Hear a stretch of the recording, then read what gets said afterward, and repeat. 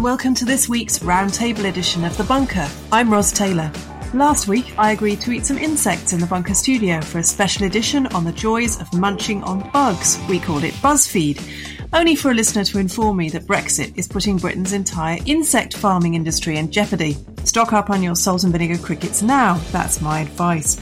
On the show this week, we'll be asking how Gavin Williamson got where he is today and whether he will now go away. Lorry driver and transport expert Tom Reddy will be talking about what's causing the food shortages and price rises in shops. And as Emma Raducanu is welcomed into the fold of British sporting gods, we'll discuss who gets to join that particular Mount Olympus. All that and more on this week's Bunker. Thanks for joining us again. We hope you're enjoying the podcasts. You can help spread the word about The Bunker by forwarding the episode link to 3 like-minded friends. It's super easy. The share button is right there on your app. And in case you missed it, please check out The Culture Bunker. The first episode came out last Saturday, and we'll be releasing new episodes every weekend covering music, TV, film, books and more. Now let's meet the panel.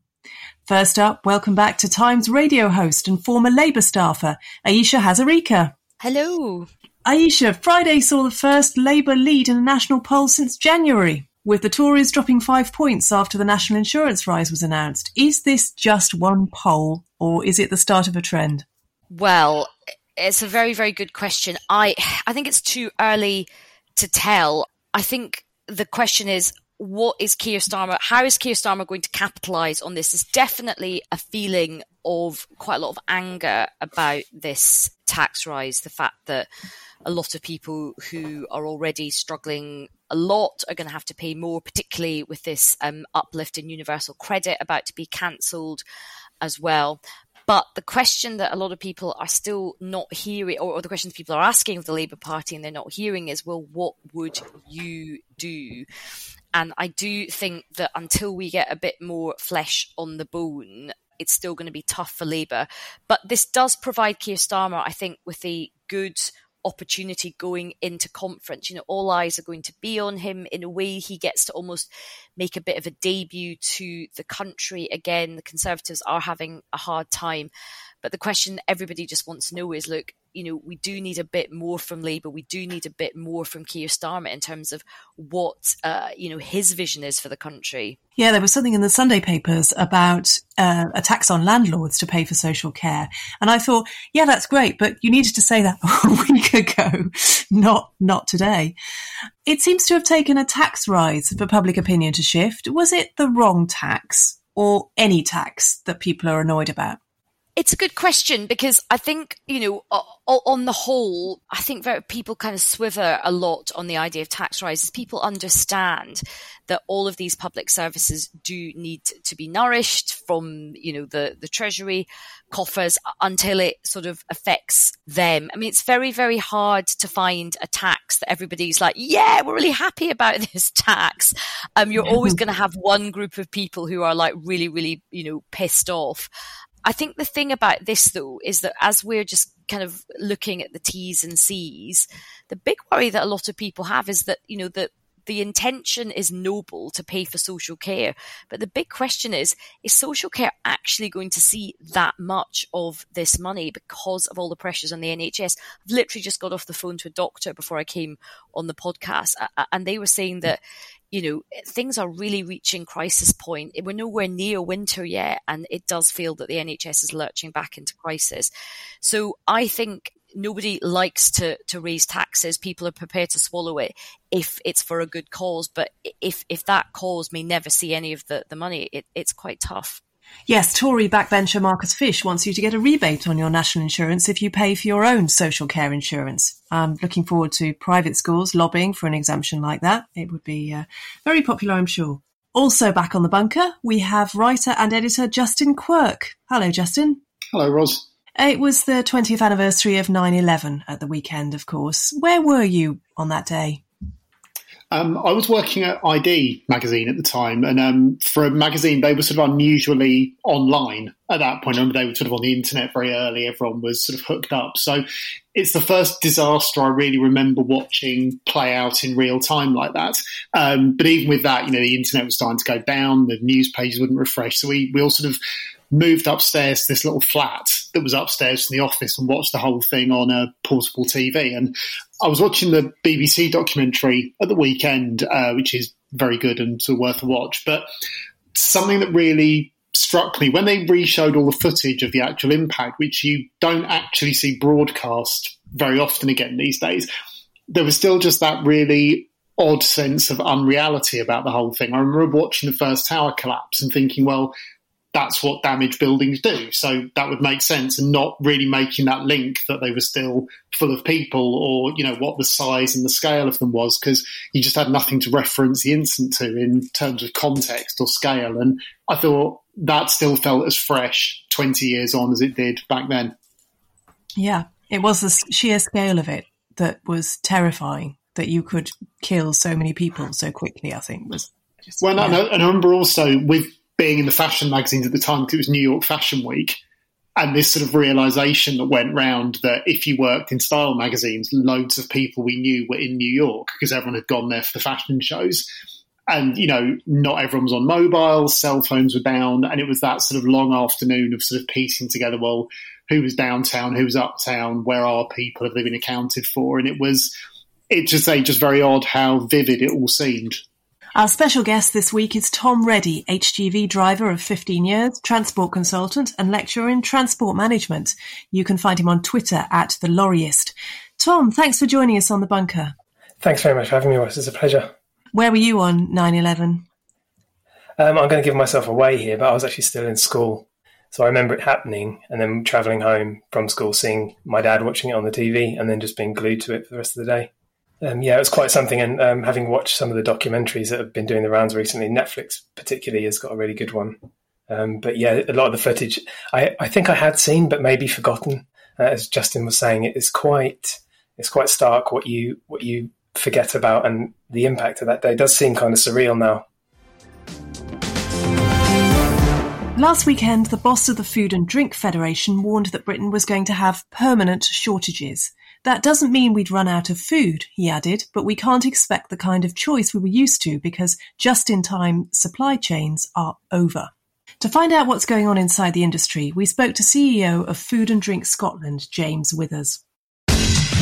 Hi, I'm James Withers. I'm Chief Executive of Scotland Food and Drink, and we're the industry development body for the farming, fishing, food and drink sector across Scotland. The consequences of the drivers' shortages are going to be felt right through the agri-food supply chain. So on farms, farmers are struggling to get people to help with the harvest. You then need drivers to take that from farms into storage units, and we've got real driver shortages being felt right across the supply chain. You then need people to be taking product from farms and putting them in packets ready for supermarket shelves. And then ultimately you need workers in supermarkets and you need them in restaurants and hotels to be able to make sure that product can then get to customers. So what we're starting to see is some of these supply chains that were already straining as a result of working through 18 months of a pandemic, of trying to adapt to Brexit, starting to really strain and break now. And that could mean the kind of gaps we've seen on some supermarket shelves get worse as we head towards Christmas. There's changes coming later on this year that potentially exacerbate the problems we've already got in the food supply chain. So as of the 1st of January this year, if your business was exporting products into the European Union, if you sold fish to buyers in France, you sold red meat to buyers in Spain or Scandinavia, you had all sorts of new paperwork and checks to get your product into the European Union. Up until now, though, there's been a complete free ride for European businesses selling into the UK. So if a product's come in the other direction over that English channel, there's been no checks, either documentation or physical checks at all. That's all scheduled to change on the 1st of October. And the pain that businesses here have felt selling into Europe is the pain that businesses in Europe are going to feel selling into us. And so the risk is that if we see any kind of disruption, even close to what we saw in January for us selling into Europe, it could be a massive problem in getting product into the country. Now, I'm not convinced border inspection posts are ready. To be honest with you, if I was a betting man, I'm not entirely convinced these checks are going to start on the 1st of October. They've been delayed once already. They may well get delayed again. And if that does happen, it will help in terms of that flow of food coming into the country. It won't add yet another potential risk into that, but it'll continue this competitive disadvantage we've got where businesses in Europe can sell freely here, but it's really difficult for us to sell to them. I think there is a very real risk at Christmas. If you had a look at a graph as to what happens in terms of food sales in the UK, you would see that actually this time of year is a bit of a lull. The summer period, the schools aren't back in England yet, albeit they're about to go back. And what happens in the rest of the year is sales rise and they rise and they rise, and you have this enormous spike at Christmas time. And we know all about it. We all do it. We stock our cupboards, we stock our fridges, we stock our freezers ahead of the big Christmas feast. The challenge is at the moment we've got gaps in supermarket shelves. If we add in two factors, one, that the amount of supplies of product both in retail and in warehouses is the lowest it has been since records began in 40 years. You add that with the second fact is that we have an annual spike in sales, then I'm not sure the food supply chain is going to be able to cope with it entirely. We're not talking about mass shortages here, so let's not press the total panic button, and no one can really cancel Christmas, but it might be some of the products you normally rely on are just going to be a lot more difficult to get hold of, and this needs to be a real alarm bell now for government that don't cross your fingers and hope it'll be all right on the night. Don't just think this will magically disappear, because it won't. We need to take some action now to try and at least alleviate a bit of the situation. Aisha, I went into my Sainsbury's local a couple of months ago and there was no meat or fish at all. I mean, vegetarian Sainsbury's would undoubtedly have its supporters, but this is not something we were used to, at least until the panic buying at the start of the pandemic. But it's not just the shortages, the prices are going up too. You talked about universal credit earlier. What are the implications of all these price rises for the cut to universal credit? Well, I think people are really worried about how this is going to impact low-paid families who have actually got a triple, well, it's more than a triple whammy. They've got the cuts to universal credits. We're going to have increases in national insurance. We know that gas and electricity bills are going to go up as well. Personal allowances have been frozen. So it's actually going to be a really, really difficult time for working people who, feels like a lot is being thrown at them at the moment. I mean, people are still very raw about Brexit, and even though we are seeing all of these things, it is amazing how even lots of news outlets don't ever want to really mention the B word when we're discussing these issues, whether it's shortages of lorry drivers or food shortages or whatever the consequences. I've really noticed that people are sort of quite reluctant to go there again, and you're just like going, go on, say it, say the B word, and everyone's like, maybe it's just because like people just don't want to drive anymore. Like I don't, it's just, so I think even though it's pretty obvious that this is a factor, people are still quite, no one wants to sort of relitigate it. Tom, you wrote on Twitter that a couple of weeks ago you arrived at work and discovered you've got a 40% pay increase. Where is all this money coming from, and why isn't it helping to keep drivers? So in the short term, the larger companies are likely to be able to find that sort of money. The smaller ones aren't. I represent a lot of small hauliers, and they simply can't compete on the price rises. So you lead to this problem of musical chairs where the experienced drivers just sort of chase around the best money for a while because they can do so. But the margins in haulage are next to nothing. If you look up, the top 100 haulage companies in the UK, they're all on 1-2% margins. So the costs have to be passed on. That's where we're seeing some of the price rises, and certainly the worst is yet to come on the price rising side. The government has just relaxed and shortened the HGV driving test a bit to try to increase the number of drivers and the number of tests that they can fit in. How do you feel about that? I have mixed feelings about the issues with the tests. So the cynical side of me would say they've done that so they can make the statistics look right, as in they've reacted, they've done this thing, and it's been a great success because all these more tests have gone through. But there is a question about lowering of standards with driving tests. It's not the first time the standards for the HGV driving tests have been lowered. But you could argue some of what they've done makes sense, i.e. you can jump straight into an articulated lorry rather than going via a rigid lorry, which is the way you've had to do it up to now. But I do have concerns about standards because they're not the highest standards anyway, and we have to consider road safety. And what we accept in the industry is this drive towards road safety all the time. But when it suits the agenda, they can relax that through driver's hours or through changing the testing. And I do have a problem with that because it goes against what we're supposed to be doing in the industry. So mixed feelings, but I still think it's not going to have the impact they expect it to. And you're getting a lot of older drivers retiring right now, aren't you? Yes, has always been the case. As long as I've been in the industry, 15 years or more, we've always heard about an older demographic of drivers on their way out of the industry. It was covered for in the mid-2000s by the influx of migrant workers. EU, extra countries joined the EU. We opened up our doors immediately to this extra labour. A lot of people forget that, and they filled the gaps very nicely for these older drivers retiring. But the average age in haulage is still late 50s. Even myself considered a fairly young driver by comparison. But yes, we're just not replacing them. It's not a job people want to do anymore, and it hasn't been for a very long time, and nothing has really been done to address that. So what was it like driving during the pandemic? I mean, what was the impact that it had on moving goods, apart from Brexit? What was the COVID's impact? So the main problem for drivers was access to facilities during COVID. The transport industry had to carry on. Suddenly we found ourselves to be key workers, and the transport industry in general has a marvellous way of continuing and overcoming, and it always does it very quietly. So things keep rolling. But the issue for drivers was finding places to stop that were open, finding places to eat, because you were still expected to do a full day's work, which is, potentially 15 hours. So it was really quite challenging for quite a while. In terms of the industry itself, in terms of making deliveries happen, it was a lot easier in many respects because the road systems were basically empty. But yeah, it was a challenging time for the drivers, particularly ones living on the road full time. And you've stopped driving internationally, haven't you? I've stopped driving internationally, yes. Yeah, I'm just on my way out now. I've got a few shifts left over the next few weeks, and then that's me out of the driving seat. And why did you decide to do that? I say because you have to give up too much. You have to give up too much of your private life, your personal life, your social life.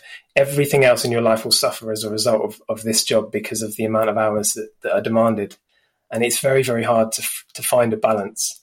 If you're working full-time as a lorry driver, you will be expected to toe the line on the normal amount of hours, and that is always 12 hours plus per day, with rest as little as 9 hours per day. And it does take a toll. So I'm 36, but I'm tired. Everything's aching. I feel a lot of pain in all these sort of things that I shouldn't necessarily be feeling at my age. And hats off to the guys who are still at this in their late 50s and 60s. I'm just a bit done with it. I feel like I've done my time, and nothing is changing in terms of the actual conditions of the job. And I'm guessing that there are plenty of options that people can go to now because there are lots of jobs around, wages are going up, so there isn't too much of a problem if you do leave the industry and go elsewhere. What do ex-lorry drivers tend to do? Well, it's a very good point, because it is a problem in so much as that we're not qualified to do anything else. And it's why a lot of lorry drivers find themselves in the position they find themselves in, and then they hit this glass ceiling, but reasonably well paid one. So you make your choice. Do you carry on doing the well-paid job that may not be very good for you? You try and find something else, but retraining is very, very hard, because traditionally this was not a job people got into because they were qualified to do anything else. It was sort of school leavers, early school leavers like myself, and a bit of so it's had an image problem for such a long time, but it's very, very hard to go and do other things after you've worked in haulage. And you wrote that the Eastern European drivers were quietly keeping the UK industry moving. Why do you think that they were willing to do the lorry driver's job, but UK workers aren't? Is it purely a matter of wages? It's not a matter of wages, no. I mean, it's a very important factor, the money. We all go to work for money. But there's a different work ethic. And I'm not taking anything away from UK drivers. We do work really, really hard. But you can ask an Eastern European driver, for example, to do something which they would take in their stride, where a UK driver might push back. And I see this and have done for years and years. We forget so easily that in living memory, a lot of these Eastern European countries were coming out of communism as most recently as 1989. They have a different idea of what life is to be difficult, or to struggle with life, or conditions to be hard. In the UK, we have a very different, and we have such short memories. And it always makes me sad when we try and cover this, but the work ethic of Eastern Europeans is just so hard. They will work days and days and days and days, and as much hours as you can throw at them, and they won't bat an eyelid. And so some of that does go some way, because they just wanted to earn money, and they were quite happy to do what was required. And there is a difference in work ethic, and it does fascinate me. Do you think people have really grasped the extent of the problem yet? I mean, do you think there might potentially be stockpiling ahead of Christmas, or might there not be stockpiling because people don't get how difficult it's going to be? I don't think we do, but I always exercise massive caution when talking about things like shortages of products, because it does lead to this situation we saw in the peak of the COVID pandemic with panic buying. Because of the way we work, everything just in time deliveries. So supermarket knows exactly what you're going to buy for, the last 40 years. They have data on expected demand. And so they're very, very good at getting in what's needed, but nothing that's going to go to waste in theory. And so when people panic buy, it pushes all this onto the next person in line who's not going to get what they want. So I always advise caution, but I don't think we quite grasp the scale of the problem. And we're beginning to see empty shelves now. And as I mentioned, the transport industry does have a wonderful way of overcoming. We will figure out how to do it. We always do. And in my 15 years, I've always seen that. And it does always impress me. The past 18 months have been really quite humbling. And I've felt very grateful to be part of that chain. Significant problems we're seeing the beginning of them now. And I hope it's not going to get significantly worse, but we're definitely going to see prices rise, and we're definitely going to see fewer ranges. We've lost a lot of transport capacity with the driver shortage, but with the loss of non-UK hauliers doing their part. So it's all knocking on, unfortunately. But yeah, people very rarely see the scale of it until it hits them on the shelves. Moving on, and last week saw yet another clangor from hapless Education Secretary Gavin Williamson. The Education Secretary managed to confuse two black sports stars, mistaking England rugby player Maro Itoje for England footballer and school meals campaigner Marcus Rashford. He was also telling university heads to get back to in-person teaching on a Zoom. The question of how someone of Williamson's competence and integrity came to be responsible for the education of millions of British children and students is one we felt we should try to answer this week. Aisha, many teachers weren't impressed by the reforms that Michael Gove put in place when he was in charge of education. There were academies, there was a great deal of more grammar teaching at primary level, for example. What approach have the Conservatives taken to education since 2010?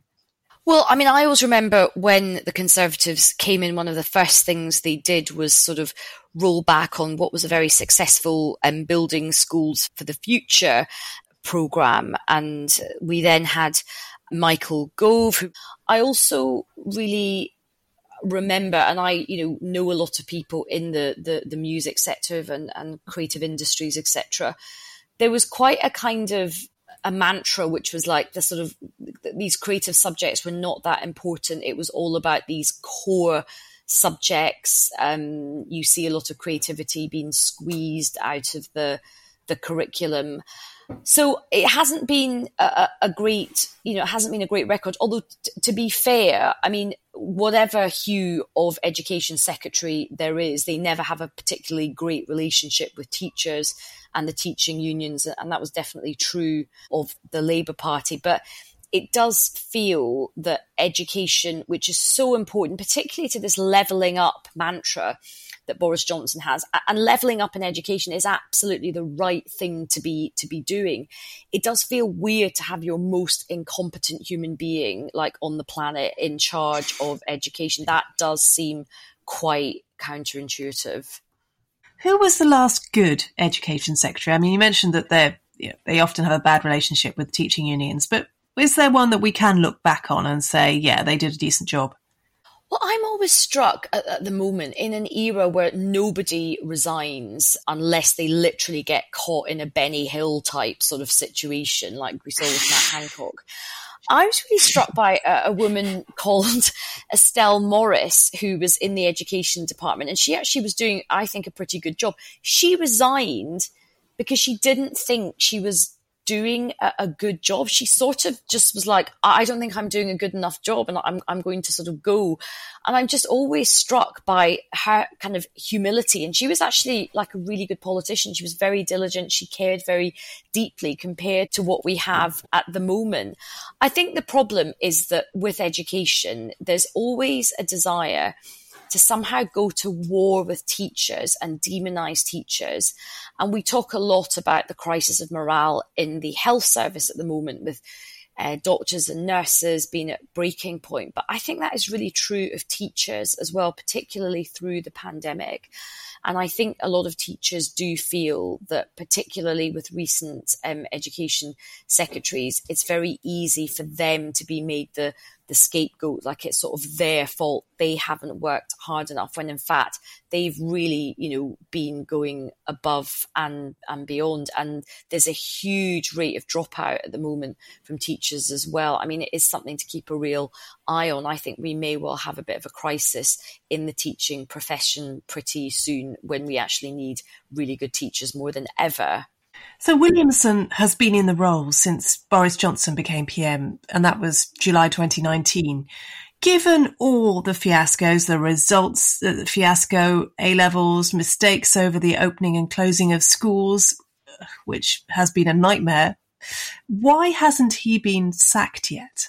It's a $1 million question, isn't it? I mean, it is. It is. It's a $1 million lira question, and I think I have some of the answer. I've been pondering this question deeply, Ros, and I think there's a number of reasons. First of all, there are reports. So Gavin Williamson was the chief whip, and apparently Gavin Williamson does have box office dirt on the Prime Minister and the inner workings of government. And he has said, I think at the time when they were trying to sort of move him from being Defence Secretary, this is after he famously told Putin to sort of go away and shut up, like that'll do it. And he did say, look, if you get rid of me, I'm going to sing like a canary. And so I think that there's definitely worries about that.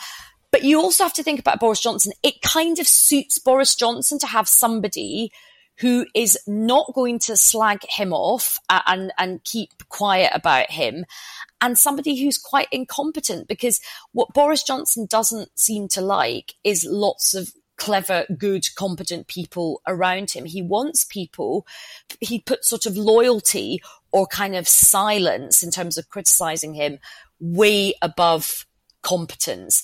And, it's quite a distraction from Boris Johnson to have somebody as just, gaffe prone and laughable as Gavin Williamson there. I mean, I did feel slightly sorry for Gavin Williamson about mixing up these two people, because I think a lot of people confuse Gavin Williamson for Frank Spencer, like on a regular basis. So, these things can happen. Justin, let's look back at Williamson's earlier career. He's 45 now, and before he went into Parliament, he worked as the managing director of a fireplace manufacturer called Elgin and Hall, and he worked for an architectural design firm as well. He was elected MP for South Staffordshire in 2010, and then he became David Cameron's private parliamentary secretary in October of 2013. Then he moved on to be Theresa May's parliamentary campaign manager during the 2016 leadership race, and then her chief whip. What sort of person do you need to be in order to be chief whip? And does it, require keeping a whip on your desk, for example?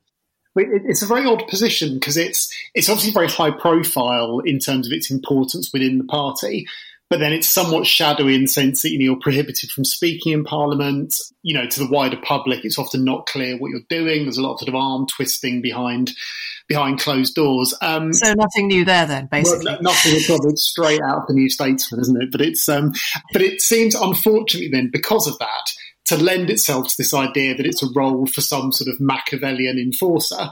And so, unfortunately, it's the kind of role that would then be of interest to the kind of dismal person who would fancy themselves as a Machiavellian enforcer. Feels like one of those, sort of self-styled Brexit hardman type nicknames.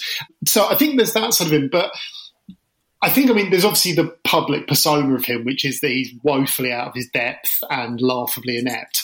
But I think one thing that does come through when you read, accounts of him and profiles of him is, he was previously Cameron's PPS from 2013 to 16. There was a very good New Statesman profile of him in 2017 that bears sort of rereading, where Giles Kenningham, who was Cameron's former head of political press, said he understands the heartbeat of the party. He has a forensic knowledge of what's going on. He puts in the work in the tea room and the bars. He knows everyone. Now, that sounds like a fairly basic entry-level thing that you'd be able to do at any job if you were a normal functioning human being.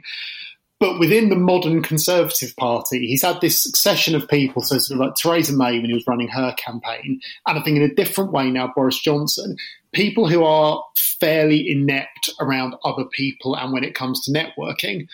And I think while there is, this idea that he's got this sort of like treasure chest full of dirt on his colleagues, I think also the fact that he has clearly put the hours in and, is very clubbable. He knows everyone. He speaks to people. He puts the time in and does the spade work to build those relationships is probably a very underrated skill within that party and the cohort of quite honestly weirdos that make it up at the moment. And, to his credit, when he was whip, it suggests that for that job, he was actually pretty good. He pushed through most votes at a time of very slim majorities and with a very shaky leader. And if it took someone being performatively aggressive and having a pet spider called Kronos on their desk to get those votes through, then so be it, I guess. So we should maybe conclude that he's really good at the politics of the job, but he's absolutely rubbish at running a department. That might be fair. Yeah, I think that would probably be a fair assessment. And again, it's a symptom of that sort of culture of promotion that you have within jobs where everyone assumes that you should always be moving up the ladder, when actually sometimes you've just found your natural level. And it may be that he was actually pretty good as a backroom figure. He seemed absolutely terrible out front. And, things like, we touched on it earlier, the thing when he was sacked over the Huawei incident and, the possible leaking of information. That should have been a career-ending incident. That wasn't a small thing, but to Aisha's point, we are now operating in an environment where nothing appears to be a sackable offence unless it involves goosing one of your colleagues in front of some CCTV. And again, to sound like a stuck record, we go back to Brexit and the fact that for an entire cohort of politicians here, the formative political campaign of their lives so far has been one that was predicated on the idea that rules are for suckers and anything goes as long as you get the right result. And that's unfortunately the environment he's operating within now. And I think in those terms, when you say, how hasn't he been sacked yet? It's maybe more a question of like, well, why would he have been? So there are rumours of a reshuffle that have been circulating, though to be fair, they have been circulating for many, many weeks now, if not months. And the most recent Conservative Home Cabinet League table puts Williamson in last place. He's got a net satisfaction of minus 53.5%, which is perhaps an all-time low. I haven't checked, but that does sound very low. Is he bound to go, back into the shadows where perhaps he will be more useful, do you think, Aisha? Well, there are rumours that he may well, it's cited as a demotion, which I think is actually terrible, but there's lots of rumours swirling about that he could become the new leader of the House of Commons. That's a role that Jacob Rees-Mogg is doing. Now, the role of leader of the House of Commons is actually a very important role because you are in the chamber a lot. The leader of the House almost has to take business questions, which is a bit like a mini Prime Minister's questions. When I worked for Harriet Harman and was advising her when she was leader of the House, it's a job where you need to be completely briefed. It is like doing Prime Minister's questions. You need to be briefed across every single department. You can get asked any question. You also have to have quite good relations. You have to be quite well respected by MPs across the House. And also you have to have some basic oratory skills as well. And I do actually feel if he does get moved to that position, it would be a real shame. That job should be done by somebody who, first of all, can actually speak properly. I think that is quite important, and who does actually command some kind of respect. But the problem for Boris Johnson is because he is in this very weird position where in many ways he's very, very strong. He has got this big majority. Things do feel quite fragile for him at the moment because he's fighting a lot of wars on a lot of fronts. So in any other world, he and his team would just say, Gavin Williamson, you're doing a pants job, you're getting out the sort of cabinet and just be done with it. He is meant to be a strong leader.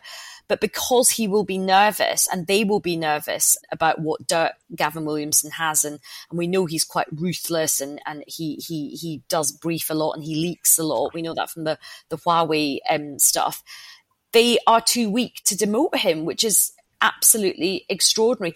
I mean, in terms of who might replace him, I mean, Nick Gibb has done, quite a solid job as the number 2 in the education department for a long time. Nick Gibb, of course, is the brother of Robbie Gibb, who did used to work for Theresa May, who is now quite a big head honcho at the BBC, very influential in terms of sort of right-wing politics and as being a sort of conservative influencer. So many people will be hoping that Nick Gibb gets promoted because he is seen as quite a credible figure. He does a lot of the heavy lifting in terms of going out and doing sort of policy stuff. But who knows, it may well be somebody who's got no clue about the brief. In fact, probably will be somebody that has no clue about the brief at all. Could I make a suggestion for Williams' future? Yeah, of course. Well, I think now that the government essentially seems to be this sort of like medieval court, perhaps just dressing him in fool's motley and having him as the sort of court fool, just dancing around, generally entertaining people, I think would maybe be a better deployment of him. Yeah, it's tempting. Now, in America, a huge constitutional battle is taking place over the issue of abortion. The state of Texas has passed a new law which bans terminations after 6 weeks, and in an emergency ruling it was upheld by the Supreme Court. The US government is now planning to sue Texas on the grounds that a ban is unconstitutional. To make sense of it all, we spoke to Joanna Walters, an editor and reporter for The Guardian, based in New York City.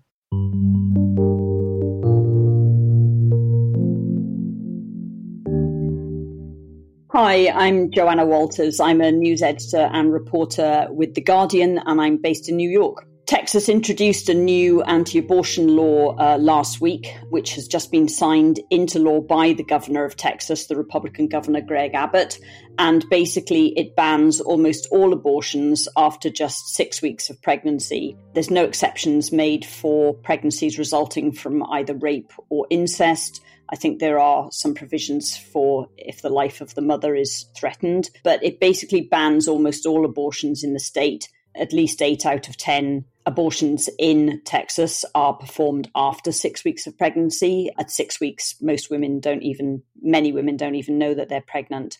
And what's different about this law as well, apart from it being very early, is that it empowers the general public to enforce the law. This is how they're getting around legal challenges, is that instead of the authorities enforcing the law, the public is invited to report and file lawsuits against anyone providing abortion services or anybody deemed to be in any way aiding a woman to get an abortion. So that could be anything from giving somebody a lift to the clinic, raising funds to help women get such health services, as well as the actual provider itself. The person that it doesn't target is the actual woman herself. That's why it's being roundly condemned by pro-choice people as promoting vigilante law enforcement. Roe v. Wade was the landmark 1973 ruling by the Supreme Court that led the way to abortion being legalized across the nation for the first time in America. And there have been many challenges to that ruling since. It was reaffirmed a few years later in a similar case, and that ruling has stood the test of time since 1973. It doesn't allow any and all abortions. It gives the woman a right to seek an abortion and have an abortion up until the point where it's deemed the fetus can survive outside the womb, which is approximately 24 weeks typically. And so that landmark ruling legalized abortion across the nation, and that's stood until now and still stands. But among the pro-choice lobby, there are very deep fears that it's hanging by a thread at this point. People have said it's basically a husk at this point because it's been so hollowed out by states undermining the various rights and whittling away and hoping ultimately to get it overturned in the Supreme Court. It's never been overturned, but there's another big landmark case coming up in the full season of the Supreme Court this autumn. A legal challenge out of Mississippi on a similarly very restrictive piece of law. And if that goes against, then basically Roe v. Wade is gone. Aisha, as we just heard, the Conservative majority on the Supreme Court have affirmed the anti-abortion law passed in Texas. Are other states likely to follow, do you think? I think there is a real concern that other states will follow and there will start to be this rowing back on abortion rights. I think one of the things that we forget is how divided America is on these kinds of issues. And, we all breathed this huge sigh of relief when Joe Biden won, but the Supreme Court is, of course, very much has the sort of shadow or the ghost of Donald Trump across it. And it is ultra conservative now in its views. And it's now, it's contested ground. Roe versus Wade is contested ground, which it feels just unbelievable and incredulous to say that now in 2021, that this huge battleground is opening up. And I think what's very troubling for a lot of watchers of American politics is that there has been this sort of weakening of Joe Biden because of how things ended in Afghanistan. We have got these midterm elections, which will be upon us very, very quickly. And in America, more than anywhere else, these kinds of culture wars, have much more traction than they do here. So I think people are very, very worried about this. Lots of, women journalists are writing a lot about this in America and saying that they are worried that other states may follow suit. Justin, Texas has been solidly Republican for a long time, but there are demographic changes that mean the state is moving towards the Democrats. Could this issue be the one which flips it blue, do you think? Possibly. I'm conscious of, I don't want to sound sort of overly Pollyanna-ish. I think, as the Joanna Walters said on the insert there, I think this is, incredibly grim news for women's rights particularly and, civil society in general. But there's been some very interesting commentary in the last week around this from people who are pretty deep in the weeds of Republican politics. So David Frum, who was George W. Bush's speechwriter, had a very interesting piece in The Atlantic last week, essentially saying that for the last few decades, Republicans have used abortion as what he called a one-way option, where they can essentially use rhetoric around it as a free shot in election campaigns, safe in the knowledge that they wouldn't actually have to do anything. And he said, pre-Texas, opposition to abortion offered Republican politicians a lucrative, no-risk political option. They could use pro-life rhetoric to win support from socially conservative voters who disliked economic policy and paid little price for it with less socially conservative voters who counted on the courts to protect abortion rights for them. So essentially, they could be quite performative around it. Now, that has very likely changed drastically. And he points out that Republicans always do best in votes when turnout is low, voters are apathetic and broadly feel quite comfortable. And he was saying essentially they're about to get this shock that for the first time since the 70s, they're going to have a very mobilised opposition that also regards abortion as issue number one in state and local politics. And it's going to turn every vote essentially into a referendum of this. And he says, Texas Republicans have basically just bet their political future in a rapidly diversifying and urbanising state on this gambit. Bill Crystal, former editor of the Weekly Standard, made a similar point on the Bulwark podcast last week. And the thing is, we always think of Texas as being solidly Republican, but it is in play. Ted Cruz only beat Beto O'Rourke by 2.6% in 2018. And the Democrats are very specifically targeting it, not just in the light of the abortion ruling, but they were already going at it off the back of the winter weather crisis, you might remember, which swept through Houston earlier in the year. It was one where Ted Cruz famously was caught, fleeing town and going to Cancun. So they see it as being something they can target. And Hudson Cavanaugh, who's an academic, did a review of the Dems for the 2020 election of why they lost Texas. And he concluded that their problem wasn't a lack of voters, but it was primarily a failure to reach and register them, especially in rural areas. So that's a very surmountable issue. And I think, there's a hope that this may have just given the campaign the motivation that it required. As Joanna said, a particularly unusual thing and terrible thing about this law is that it allows any citizen to launch a civil action against anyone who facilitates an abortion. That could be doctors or nurses or even potentially a taxi driver who drives the woman to the clinic, though not the woman herself. And there's a $10,000 bounty if you win that civil action. This is extraordinary to me that the state can, if you like, outsource the work of enforcing this law to the civil courts and to anyone who takes it upon themselves to sue in this way. Is this pretty much unprecedented? Either of you, please just talk to me about this, because I was just blown away by it. It's appalling. I think it remains to be seen how it will play out in the courts. As you mentioned, the Biden government is currently suing Texas over the constitutional legality. But aside from that technicality, as you say, it's this entire image of financially inducing citizens to spy on and report their neighbours. I mean, it feels like something out of Stasi-run East Germany. I mean, one thing I did think was interesting was I think Uber and Lyft, the car share apps, have both said they will automatically cover the legal fees and any fines induced by drivers who get caught up in this. So I think it'll be interesting to see how businesses pushing back on this may snarl up the process in some way. But I agree that I think it's just an unalloyed horror that they're inducing people to do this. It's disgusting, and it's one of those things which is so pernicious because it's so divisive and it is pitting people against each other. And it's the sort of symbolism of literally inducing with a big pot of money, like every bit of society to sort of snitch on a woman doing something to her own body and to snitch on anybody that's trying to help her. But sadly, this is not unprecedented, Ros, because we do know that hardline authoritarian regimes in Europe, for example, have been looking at punishing anybody who helps refugees. Let's not forget the sort of genesis of the hostile environment was about people reporting immigrants to the authorities if they felt that they didn't have their sort of correct papers. So sadly, this is not a new weapon in terms of sort of dividing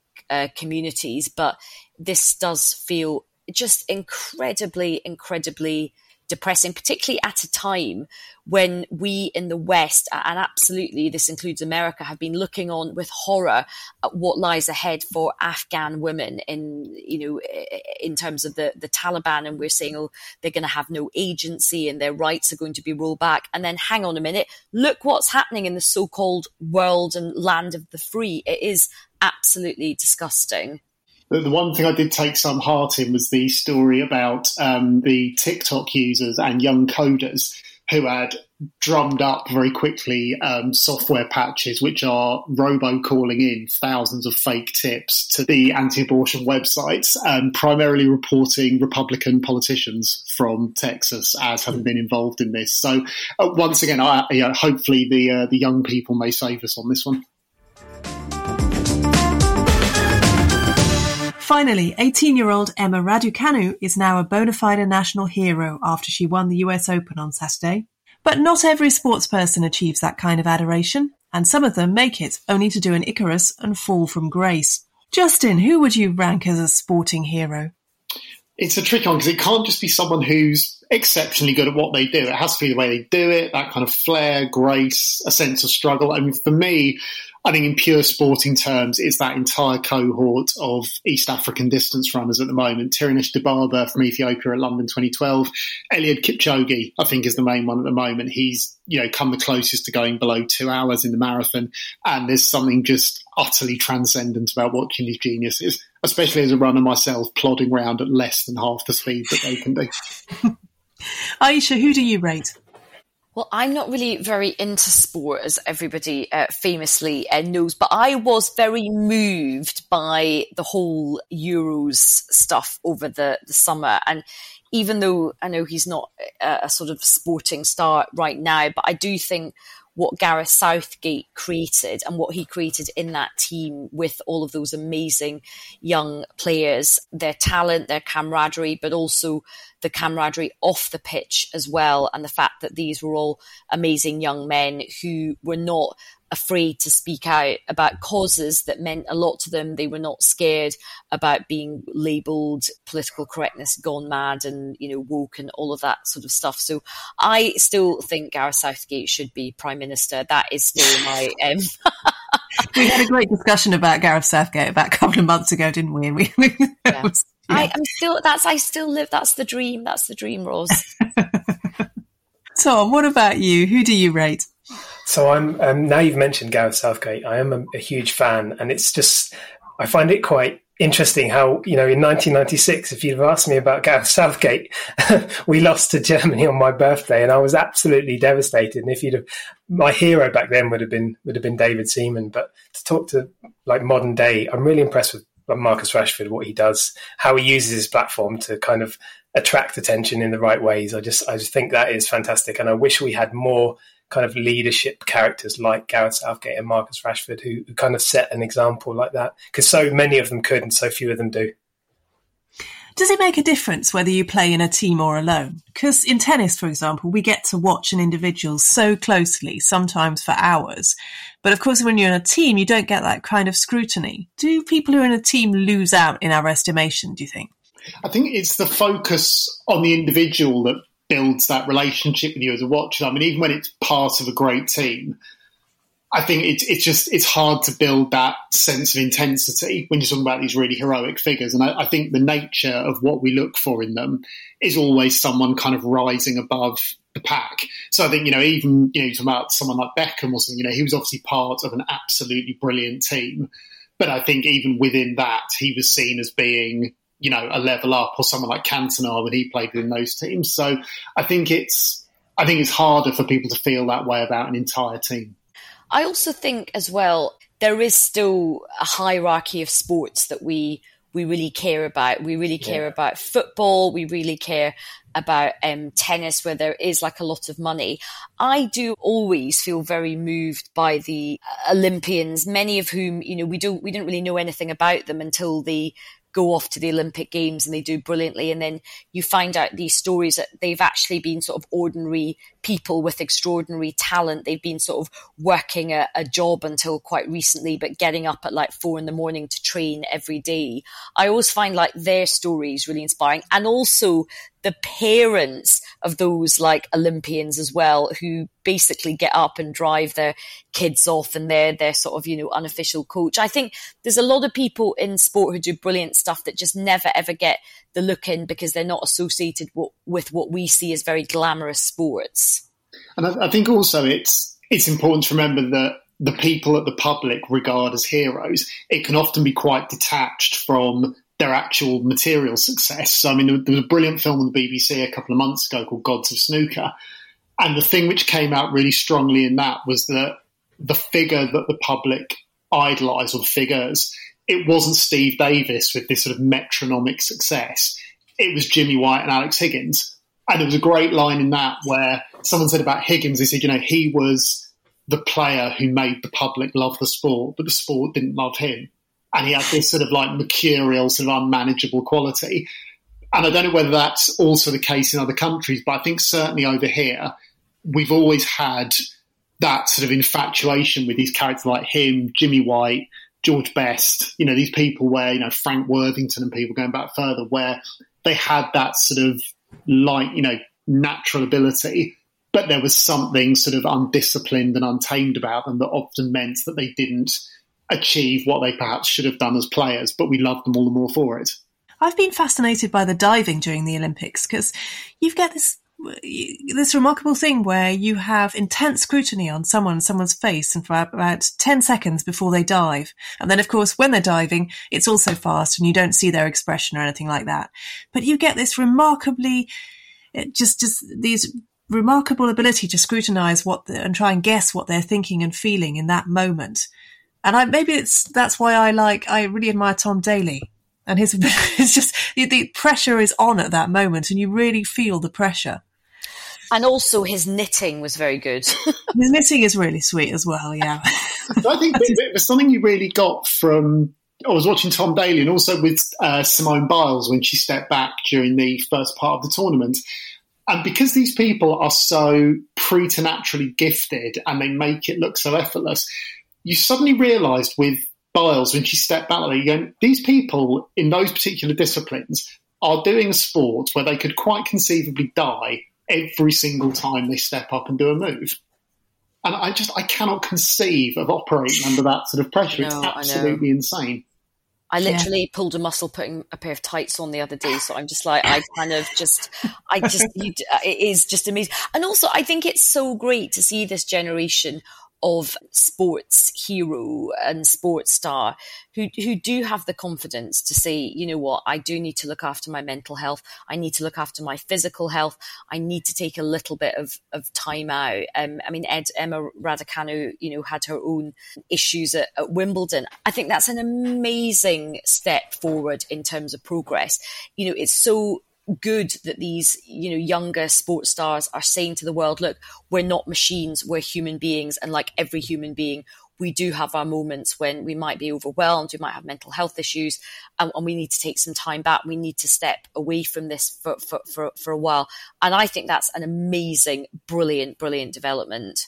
I was looking back at BBC Sports Personalities of the Year, and it's striking how women haven't got a look in for years. The last time a woman won BBC Sports Personality of the Year was 2006, and that was Zara Phillips. Is it just that women are not as good at playing the media game? Why do we... I mean, last person who won, I think, was Lewis Hamilton. I don't even consider Formula One a sport myself, so, But... Well, I think it's just, I think, Ros, I'm afraid it's good old-fashioned structural sexism and the patriarchy. I hate to say it. Women's sports, it's only recently that, women's sports is coming anywhere near, and we're not even anywhere near parity yet, but in terms of coverage, exposure, championship fees, how much they get paid, their sponsorship deals, the amount of management attention they get. I mean, women's sport has been treated as a sort of second class thing for such a long time. One of the things I thought was really interesting at the tennis was that you had all these amazing, female tennis players like Billie Jean King, and who really, paved the way for the modern game. And when Emma Raducanu won, the sports commentator announced how much she won, and it's an absolute eye-watering amount of money. And lots of people on social media, of course, were like, oh, it's terrible, she's got all this money and terrible. But in a way, what I thought was astonishing was, hang on a minute, remember, this is a game where women were completely discriminated against in terms of money, in terms of prize money. So good on her for winning that amount of money. I mean, if she doesn't win it this year, it will just be I want a judge-led inquiry if she does not win that this year. I think it's changing as well, because I think, to Aisha's point, I think there was always a perception that the things we rewarded in our sort of public sports figures was, sort of physicality, aggression, that competitive edge, and there was this idea that they were more stereotypically male traits. But I think looking now at the women who've dominated their sports over the past decade, so, I mentioned Simone Biles, the Williams sisters, Paula Radcliffe, people like Helena Beery and Sifan Hassan in the distance running at the moment, that's just blown that idea out of the water. I don't think anyone serious could look at these people and imagine they were in any way lesser athletes or less deserving of public attention and public affection in some way. So I really hope that is and has changed now. And that brings us to the end of this week's Bunker. And as usual, it's time for Escape Routes. What are the TV, films, music, books, miscellaneous that are taking our panellists' minds away from the nerve-wracking world of politics? Aisha, what have you been up to? Well, I've just moved house, so my escape routes have just been trying to locate my pants in various boxes across the house, and unpacking boxes and just doing so much terribly boring house admin, which it seems to be sort of never ending at the moment. It's a miracle that my Wi-Fi is up and running and I'm able to do this podcast, but I have managed to sneak in a wee bit of a treat, and that treat for me has been White Lotus, which was, I thought, absolutely sensational. I think it's one of the best things I've seen on television for a long, long time. It was so sharp and so satirical, but also incredibly funny as well, and very dark. I just absolutely loved it. Justin, how about you? My very overly literal escape route was actually going on holiday. So I went to Ireland last week for the week to see my family. It was absolutely stunning. We were right over in the very, very southwest of Cork. It was jaw-droppingly beautiful, freezing cold, swimming in the Atlantic one day. Went up to the Mizzen Head signal station. I couldn't recommend it enough. Also, it was noticeable how incredibly seriously people were still taking COVID. It was the full, masks in shops, food and drink outdoors, nobody being a performative dickhead about their freedoms being infringed on. It really was a great trip. So I would say to everyone on behalf of the Irish Tourist Board, go as soon as you can. Yeah, I found the same in France. It's a completely different attitude there at the moment. Tom, what have you been up to? Well, I can second Justin, having been to Ireland a couple of weeks ago. My family's Irish. I'm actually a citizen. So I was meeting my new partner's family. So not at all nerve-wracking, but yeah, what a stark difference it was to see how where they are, 6 months behind us in terms of all the regulations. I was constantly forgetting masks and things like that. But Ireland's an incredible place. But for me, and I apologise throughout this for my kind of niche and nerdy interests. In some ways, I make no apologies for that because I know what I need and what I need to watch in terms of current affairs. But if you haven't seen it, Clarkson's Farm on Prime, I think is an absolutely incredible programme. And again, it's sort of along the lines of transport and things that I do, which is why I found it so fascinating. But I think he's done such a service to farming and to make people aware. And he couldn't be further from someone I would normally follow or agree with, but it was such a fascinating and really quite moving program in the end. So I binged it and I just thought, oh, it's fabulous. But yeah, Clarkson's Farm, I highly recommend. Oh, that's good to hear. Well, I'm a sad James Bond fan, so I have been watching a kind of Bond spin-off where Daniel Craig gets to talk about what it was like being Bond on Apple TV, and that has been keeping me very happy for the last few days. And I also have been more interestingly, I think for many people, been watching Bo Burnham on Netflix, which is my new favourite comedian. So that's been very exciting. A US comedian and really worth watching, and especially his long programme on comedy. It's not even comedy in lockdown. It's a lockdown piece of work, but it's remarkable. I recommend that. And that's the end of this week's Bunker. Thanks to Aisha Hazarika. Thank you very much for having me. To Justin Quirk. Thank you for having me, Roz.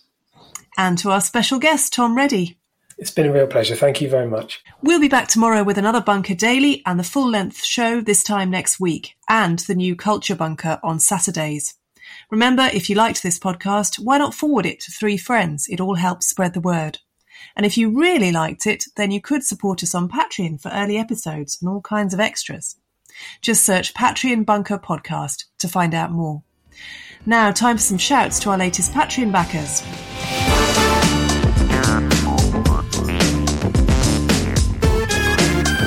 Well, it's a hello and a big thank you from me to Andrew Johnston, Doug Glynn and Nigel Hewitt. It's a big thanks for your support from me to Chris Pidcock, Juha Niasnimi and Jeff Lay.